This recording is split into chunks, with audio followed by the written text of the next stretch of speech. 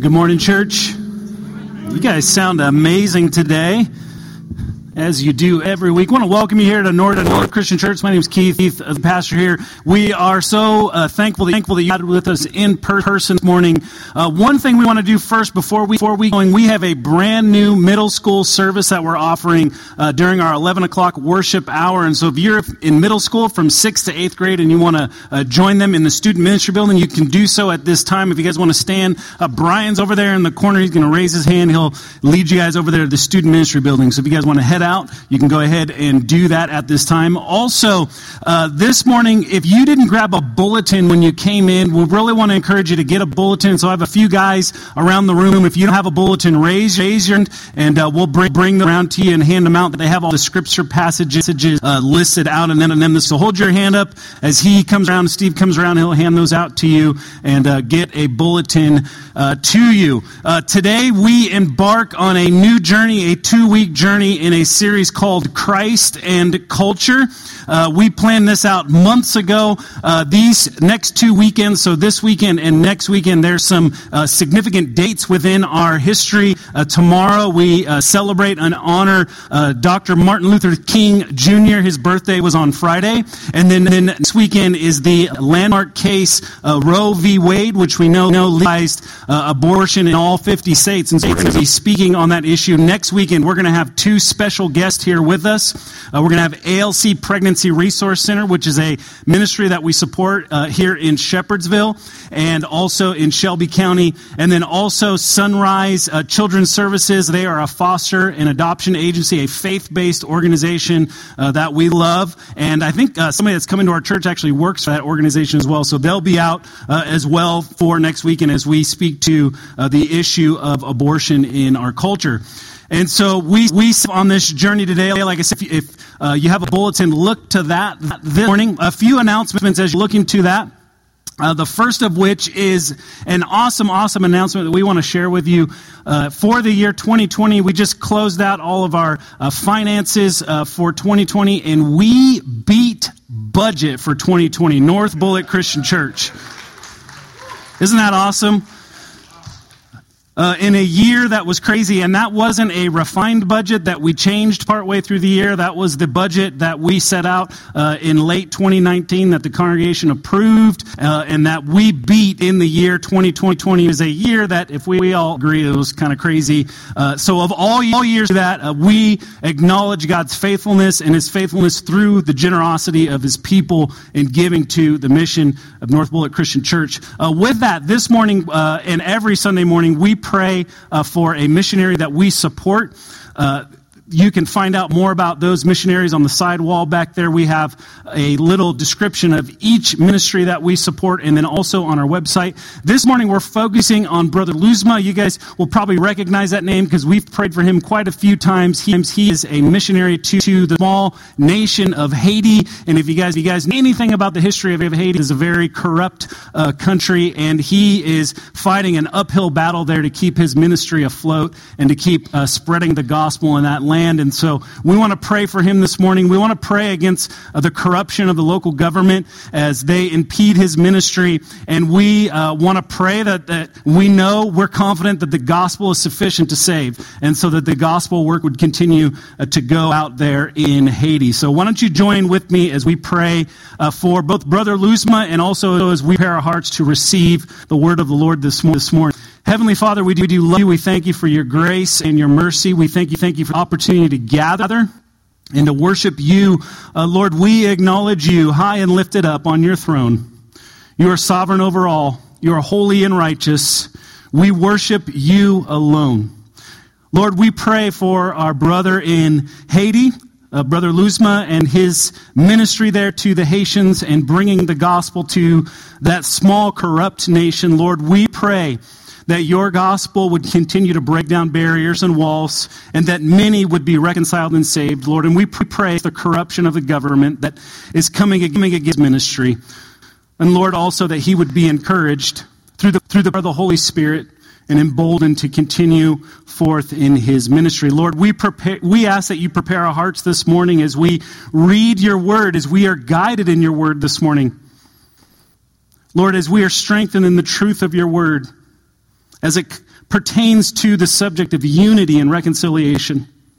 Lord, would you guide our hearts this morning? Would you open up our minds and our hearts to see the truth that Jesus Christ and the gospel is the only source of true unity. Pray these things through the power of the name of your Son, Jesus. All of God's people said, amen. I want you to focus this morning on your bulletins, because this morning we're going to take a journey throughout the whole of Scripture as it pertains to the concept of unity, and unity through the pouring out of the Spirit. And I'm hoping to be able to unpack this throughout the morning. So if you'll look to your bulletin, you'll see we're going to travel from Genesis to the book of Acts and then conclude in Revelation. So look into your bulletin. God's word says this, Genesis 1:26, the beginning part, it says, Then God said, quote, let us make man in our image and after our likeness. In verse 27, so God created man in his own image. In the image of God, he created him. Male and female, he created them. In verse 28, and God blessed them. And God said to them, he gave them this command, be fruitful and multiply and fill the earth. Moving to Genesis 9, the account of Noah, and God blessed Noah and his sons and said to them this command, be fruitful and multiply and fill the earth. Then the account of the Tower of Babel, Genesis 11:1, now the whole earth had one language and the same words. In verse 4, then they, that is speaking here, man, said, come, let us build ourselves a city and a tower with its top in the heavens, and let us make a name for ourselves, lest we be dispersed over the face of the whole earth. In verse 7, God speaking now says, come, let us go down there and confuse their language, so that they may not understand one another's speech. So the Lord dispersed them, that is humanity, from there over the face of all the earth. And then looking forward now to the book of Acts, this is after the life, death, resurrection, ascension of Jesus. Acts 2 verse 1, when the day of Pentecost arrived, they were all together, that is the disciples, in one place. And suddenly there came from heaven a sound like a mighty rushing wind, and it filled the entire house where they were sitting. And they were all filled with the Holy Spirit and began to speak in other tongues as the Spirit gave them utterance. Now there were dwelling in Jerusalem Jews, devout men, hear this, from every nation under heaven. And at this sound the multitude came together. They were bewildered because each one was hearing them speak in his own language. And then now looking forward to Revelation 7:9. After this is the vision of John. After this I looked, and behold, a great multitude that no one could number. From what? From every nation, from all tribes and peoples and languages, standing before the throne and before the Lamb, clothed in white robes, with palm branches in their hands, and crying out with a loud voice, salvation belongs to our God who sits on the throne and to the Lamb. And all the angels were standing around the throne and around the elders and the four living creatures. And they fell on their faces before the throne and worshiped God, saying, Amen. Blessing and glory and wisdom and thanksgiving and honor and power and might be to our God forever and ever. Amen. This is the word of the Lord. As I've said in the past, you guys have heard this from me, some sermons tend to be a little bit more preachy than teachy. This is going to be a little bit more teachy than preachy. As we move through the whole of Scripture, what do all these passages have to do with each other? What are they teaching? What does the whole counsel of God teach us about unity? Again, over the next 2 weeks, we will tackle two cultural issues that are marked by important dates in January. Tomorrow being Martin Luther King Day, brings forth the issue of racism, and the next week the anniversary of the landmark Roe v. Wade case, which legalized abortion in all 50 states, will push us to look into the cultural issue associated with abortion and how God addresses these issues. I hope that the teaching Scripture over the next 2 weeks will further equip you and spur you towards action in these two arenas. Again, looking to tomorrow, observing and celebrating civil rights and American history hero, Dr. Martin Luther King Jr. This week, as I began to prepare, I went back and listened to his famous "I Have a Dream" speech. And I have to admit, I was brought to tears as I listened to his words and his closing out of that speech. And I looked at the landscape where we're at in America. And we see severe disunity across our land. His peaceful leadership and powerful words followed in the footsteps of the foundation laid for racial reconciliation through the leadership of President Abraham Lincoln 100 years prior to King's moving towards a more equal American society for all. We acknowledge the work of Dr. King and appreciate his passion for the application of the Christian message of unity in the arena of ethnic bias in the form of racism. Drawing an illustration used by Pastor Ryan Fullerton when hearing him preach on this topic. Ryan Fullerton's a pastor at Daniel Church here in Louisville. He used a similar illustration. I've kind of tailored it to my life. Cultural currents are at play as they relate to this week's cultural topic that we tackle, again, is racism or bias. My wife and I grew up about 60 miles from Huntington and Newport Beach. I don't expect you to know where those are at. They're in Southern California. The beach is my wife and I's and our family's favorite vacation spot. You give a place where the water meets the sand and there's a sun that shines down and heat, and that's where I want to be, especially on a morning like this morning. And so we frequented the beach in our high school years as we dated and early in our marriage. Most of the miles on our first car that we bought together were racked up driving the 120-mile round trip to the beach and back. We enjoyed body surfing, boogie boarding, wading in the waves. The ocean at Huntington Beach in particular is famous for surf competitions. If you've ever watched a surf competition on ESPN, it probably was at Huntington Beach in Southern California. It is known as Surf City.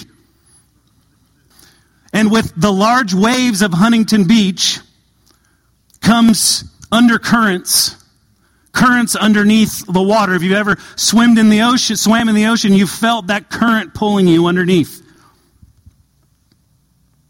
An undercurrent is difficult to deal with because it's unseen. You don't see it. One time as we body surfed near the pier there in Huntington Beach, I tried to keep a watchful eye towards the shoreline.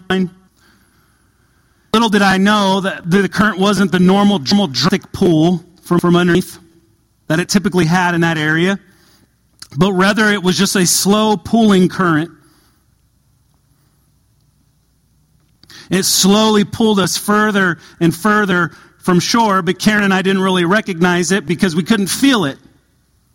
We just were being pulled further from where our kind of anchor point was where we were swimming. I didn't realize it until I noticed off in the distance that this red thing was moving towards us. What people at beaches wear red swim trunks? Lives. And so a lifeguard starts swimming towards us, and then I kind of get my proximity and my bearings and look around, and it's like, oh, we've been pulled way offshore out towards the end of that pier in Huntington Beach. The current had pulled us away from our original area and out towards the end of that long pier. The lifeguard came and guided us back to safety. Actually, he came and rescued my wife first and left me out there to fend for myself. Then he came and saved me.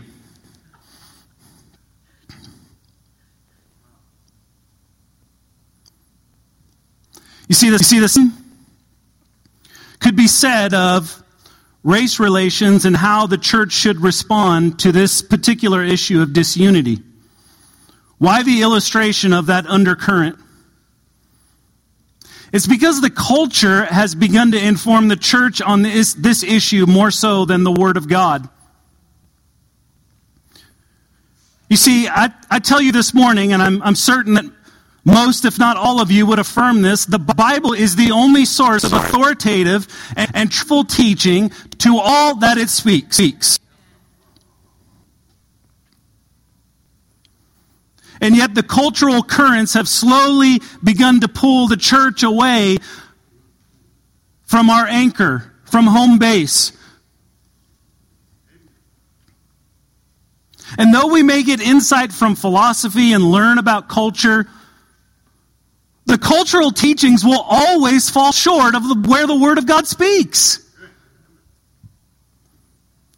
Again, they're like the slow undercurrent, gently pulling us away from our original location. My hope this morning is steer the conversation through the lens of the teaching of the Bible. That's what skated through the whole trajectory of Scripture this morning. To see where God's Word speaks into this issue that we find within our culture. With this, we look again to God's Word to inform us. Our desire for not only the church, our desire is not only for the church to be a place of unity, but also a desire to act within our everyday life to pursue a unified people. Who would love to see our land unified? I would.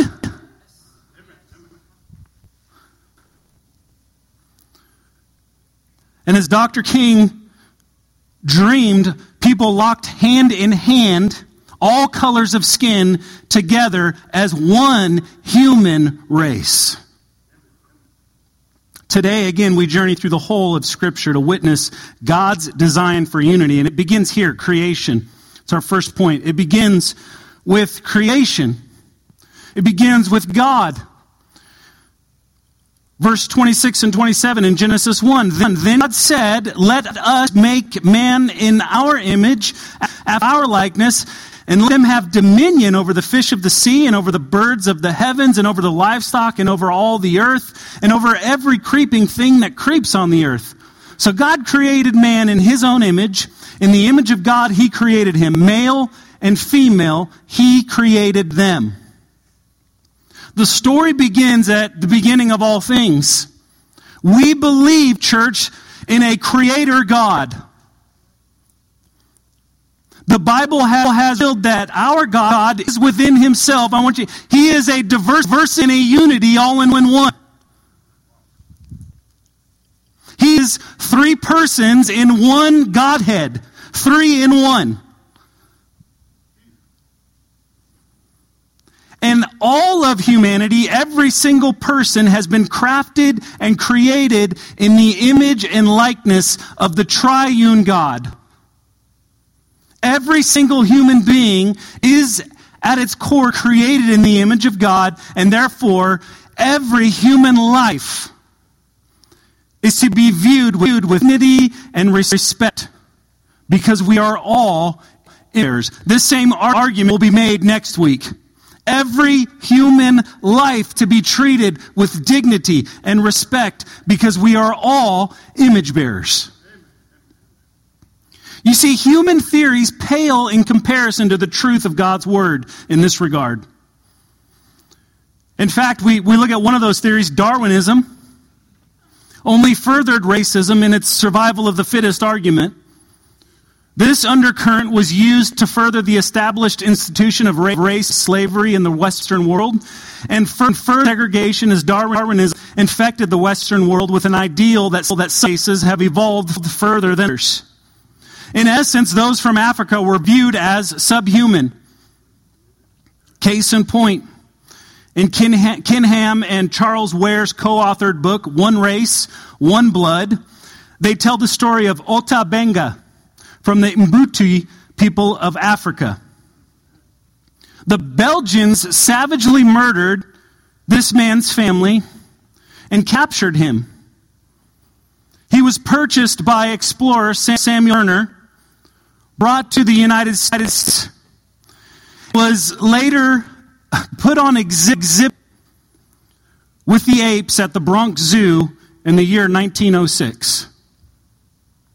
A human being put on display with monkeys. Do we see the infection of human philosophy, where Darwinism falls short because it drove people to cage human beings and animals and say we're the same as monkeys? image bearer of the Almighty, treated like an animal. I would hope we all would affirm that that is wrong and sinful.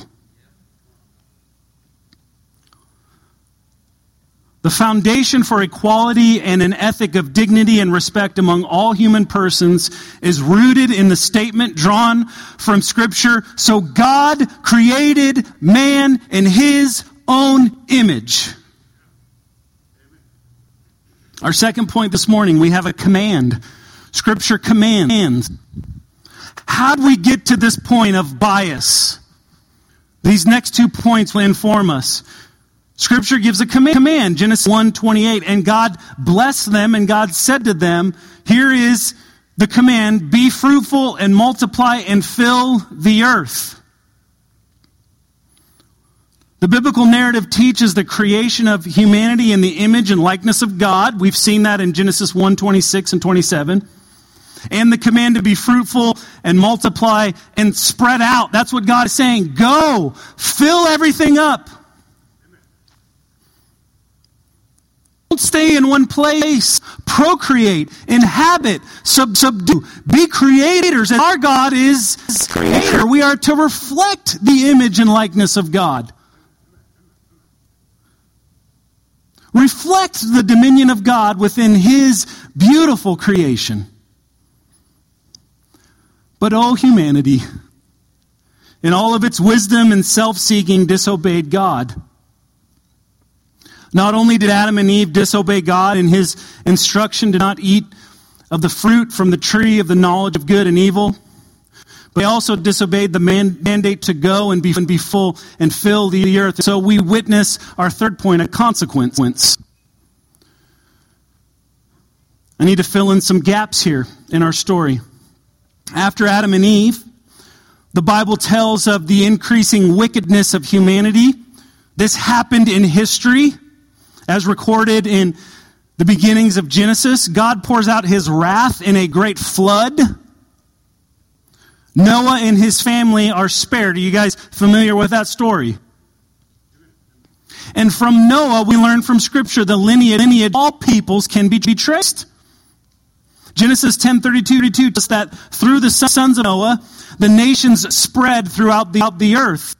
But they did not spread because of their obedience to the command. Not only do we witness a directive from God to Adam and Eve in Genesis 1:28 to be what? Fruitful and multiply, but also to Noah and his sons in Genesis 9 verse 7. He says, be fruitful and multiply, increase greatly on the earth and multiply in it. The same command, go, fill the earth, spread out. The response of sinful human God is found in Genesis 11. We'll look at verse 4.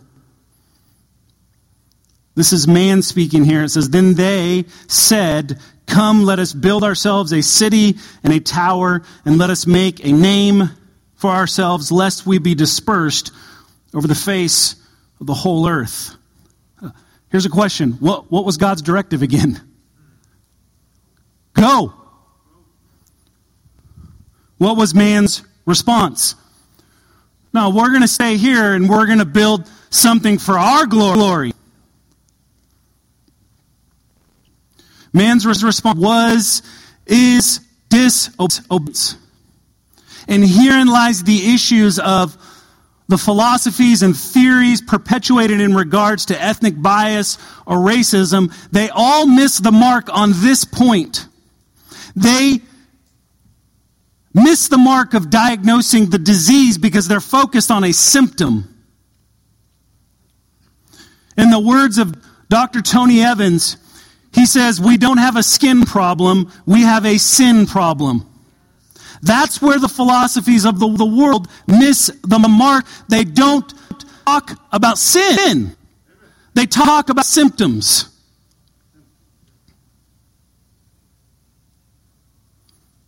Humanity has disobeyed the commands and directives of God.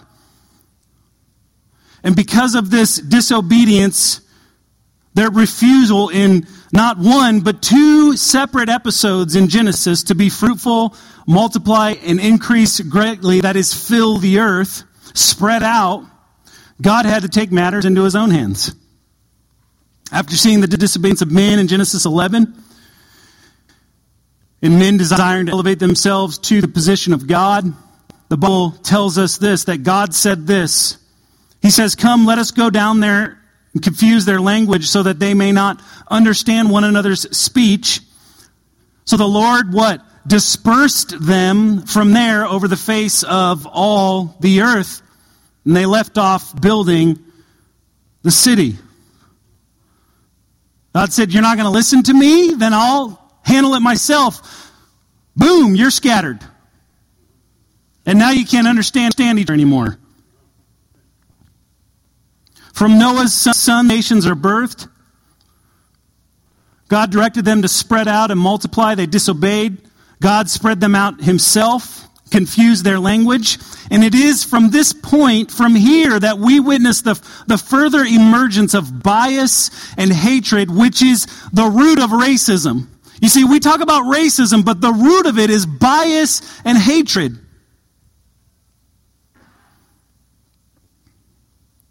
Bias based on the look or culture, social class of someone else is wrong, and it's spoken directly against in the Scriptures.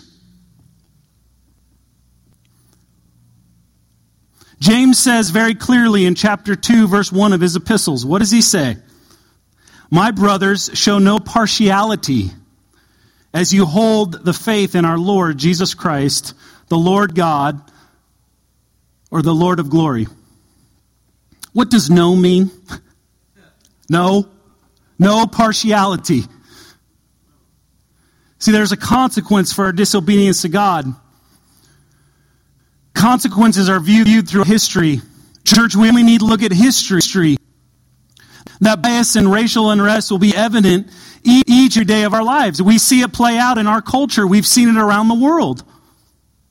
It's evident in the deep hatred between Israelites and Arabs. It's evident, if you recall back to the 90s, it's evident in the deep hatred and ethnic cleansing between the Hutu and Tutsi tribes of Rwanda. Go back through and read that history. It's terrible. It is evident in the World War II concentration camps of Germany. It is evident in the man-stealing slave trade from Africa into the Western world. It is evident in the Jim Crow laws of post-Civil War America. And unfortunately, it is evident in 1976, right here in Shepherdsville, as 260 members of the Ku Klux Klan marched down the streets of our town. Fortunately, at least the city had pulled their parade permit, but they still paraded through there. If we fail to acknowledge the root of bias, hatred, and racism as a sin problem, we will fail to find the real solution to disunity in our land. You see, but God had perfect plan. Again, He is a triune God. He is diversity and unity one. He is three in one. And so it brings us to our fourth point, coherence. Or the bringing together of diverse elements. I needed a C here, okay, to finish it out. I had to go to the thesaurus to get this word. I worked hard on that one. The bringing together of things. You see, at the Tower of Babel, the language of humanity was confused. I want you to think through the trajectory of Scripture here. The language of humanity was confused at first, but after now, Acts happens where in the history of Scripture? After Christ's life, death, resurrection, and ascension. It happens right at the beginning of the book of Acts. Our Lord and Savior is our only source of hope and comfort in a world that is so deeply divided. Our Lord ascended to heaven, and He promised that He would pour out His Spirit on His followers. And so we pick up that story in Acts chapter 2. God's Word says this, when the day of Pentecost arrived, they, that is the disciple story, were all together in one place, and suddenly there came from heaven a sound like a mighty rushing wind, and it filled the entire house where they were sitting, and divided tongues as of fire appeared to them, and rested on each one of them. And they were all filled with the Holy Spirit, and began to speak in other tongues, as the Spirit gave them utterance. Now, it just so happens, there were dwelling in Jerusalem Jews, devout men from every nation under heaven. If you continue reading in the book of, it'll detail all the different places that they came from. And at this sound, the multitude came together. Remember Babel. Now the Spirit is moving, and what happens?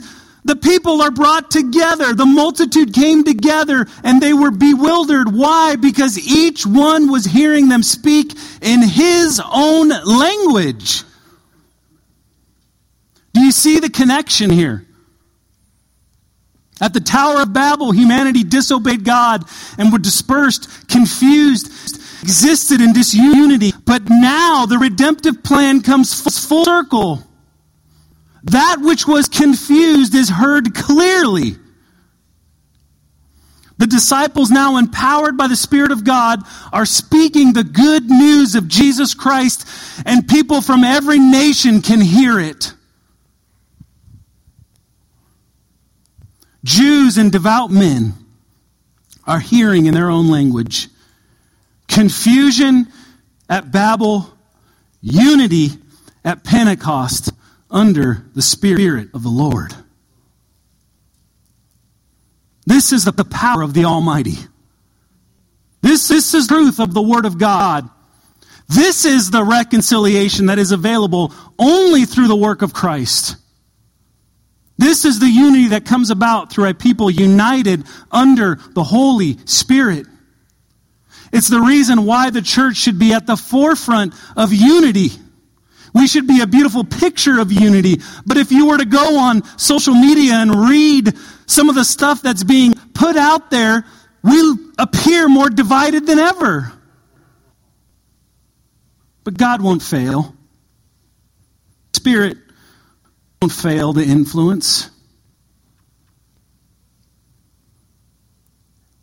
As we are empowered by God's Holy Spirit, we draw from the teachings of Scripture that we are, under our diverse exteriors, one human race underneath. God created beautiful things, that's no mistake. But we bleed the same blood. Unified. One human race. That's why our world can continue to be deeply divided. Because the world ignores the root cause of the issue. The issue is sin, and the answer is Jesus. The answer is the pouring out of His Holy Spirit. And a unity of people that it makes no sense that they get along, but only by the grace of God.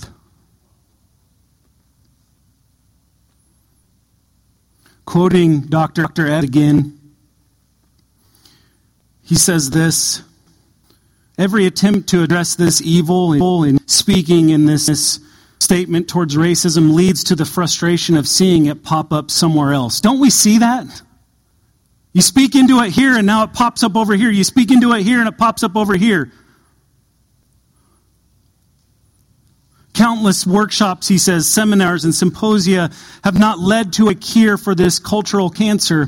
Why has this evil been so difficult to eradicate, he asks. Again, quoting the same quote from earlier, because racism is not first foremost a sin problem, but a sin problem. See, when you believe that racism is a skin problem, you can take 300 years of slavery, court decisions, marches, and the federal government involvement, and what? And still not get it fixed. But once you admit that racism is a sin problem, you are obligated as a believer to deal with it the right way. As long as the issue of race is social and not spiritual, it will never be dealt with in any ultimate sense. And we, church, have the good news of unity through the gospel of Jesus Christ. We have that message. Culture so desperately wants, but they can't find it because they're listening to the echoes off the wall. They're listening to the lies of the enemy. We have the truth, church.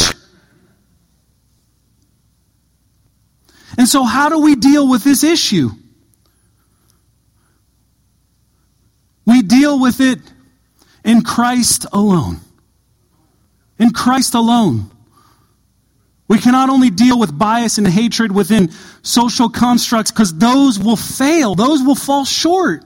But we must deal with it at a spiritual level. In Christ alone, our hope for unity is found. True unity can only be found in the hope of the gospel. And a transformed people seeking to rid themselves of cultural bias.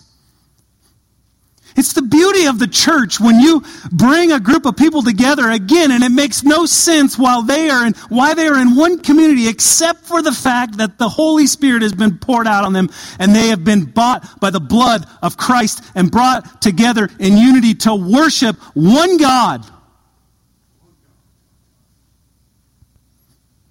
The church should and must be the most unified people in the world. We should and must be the ones modeling the vision of Dr. Martin Luther King when he declared, "I have a dream." And we should be driven to emulate the beautiful picture as we land here in Revelation, the beautiful picture of every nation locked hand in hand in praise and adoration of our Lord and Savior, Jesus Christ. Revelation 7, 9-12, it says this.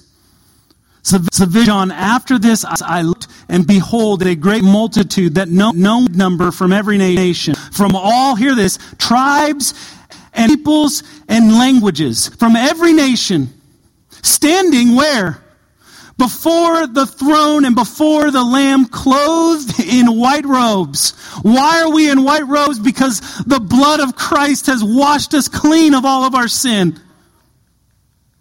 With palm branches in their hands and crying out with a loud voice, "Salvation belongs to our God who sits on the throne and to the Lamb."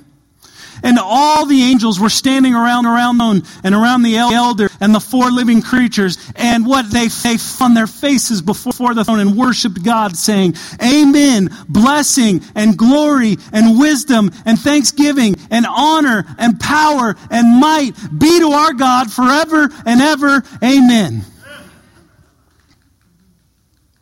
What a beautiful, beautiful picture. And so what do we do? Where do we begin? 5 points of application. They're not written in your notes. You guys jot these down. The first thing we're going to do, church, is keep pressing in to the Word of God and the instruction of the Scriptures. Because the philosophies of this world and the world system is nothing compared to the truth of the Word of God. And so when you hear things are a certain way, you can open the Bible and read and say, "I see God's design for unity, and that doesn't match up." And we examine according to this, because the cultural philosophies and worldviews and theories, they come and they go. But this truth stands forever.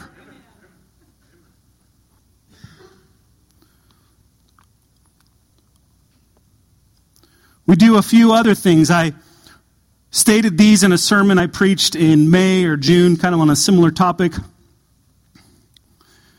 We also do this as we look around our country. I hope that we lament where we're at. That it burdens us.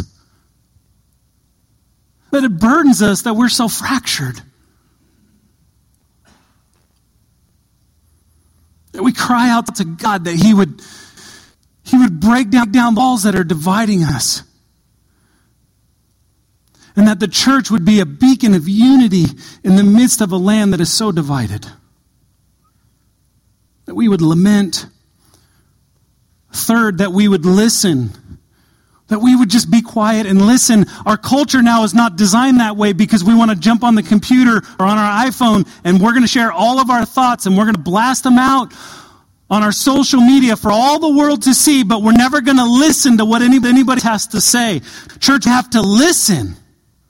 We have to listen. I think God's Word says something about this. That we would be quick to listen to other people and that we would be slow to speak. listen. Number 4, that we would love and empathize with others. The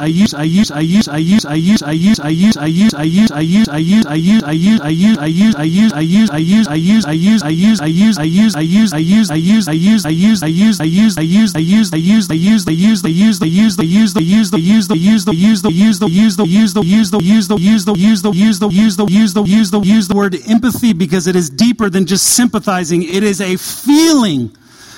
I feel for you that are hurting. Love and empathy. Lastly, I would say the most important, we present the gospel as our only hope for true and lasting unity. This is our only hope, church. Jesus Christ is our only hope. We can try thing after thing after thing after thing, social program after social program, but what the world needs is the gospel. They need Jesus Christ as their Savior. They need to be a new creation. They need to be made new by God's Holy Spirit, renewing their mind, being filled and being transformed. That is the way of unity. That is the only way that any true or lasting change can come. And the good news is that we have Galatians 7:9-12 to tell us that will come to pass. That a day will come to pass where all nations, all tribes, all languages, all peoples are standing before the throne of God and singing His praises. Amen. I want to invite the band to come forward. Each and every week here at North Bullitt Christian Church, we receive the Lord's Supper. We take time to reflect on His goodness and grace, which was displayed to us through His death on a cross. We remember His sacrifice to cover sin.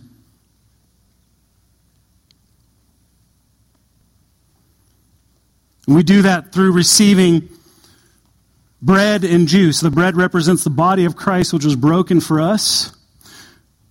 The juice represents the blood of Christ, which was shed for us. His blood is an atoning blood. It's a covering blood. It covers our sin. It's why in Revelation 7:9 it could say that they were clothed in white robes because their sins were atoned for. They're clothed with the righteousness of Christ. And so we remember the sacrifice of Jesus cover our sin. And Paul instructs us in 1 Corinthians 11:23-28.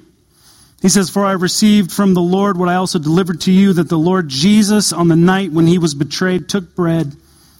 And when He had given thanks, He broke it and said, 'This is my body, which is for you. Do this in remembrance of me.'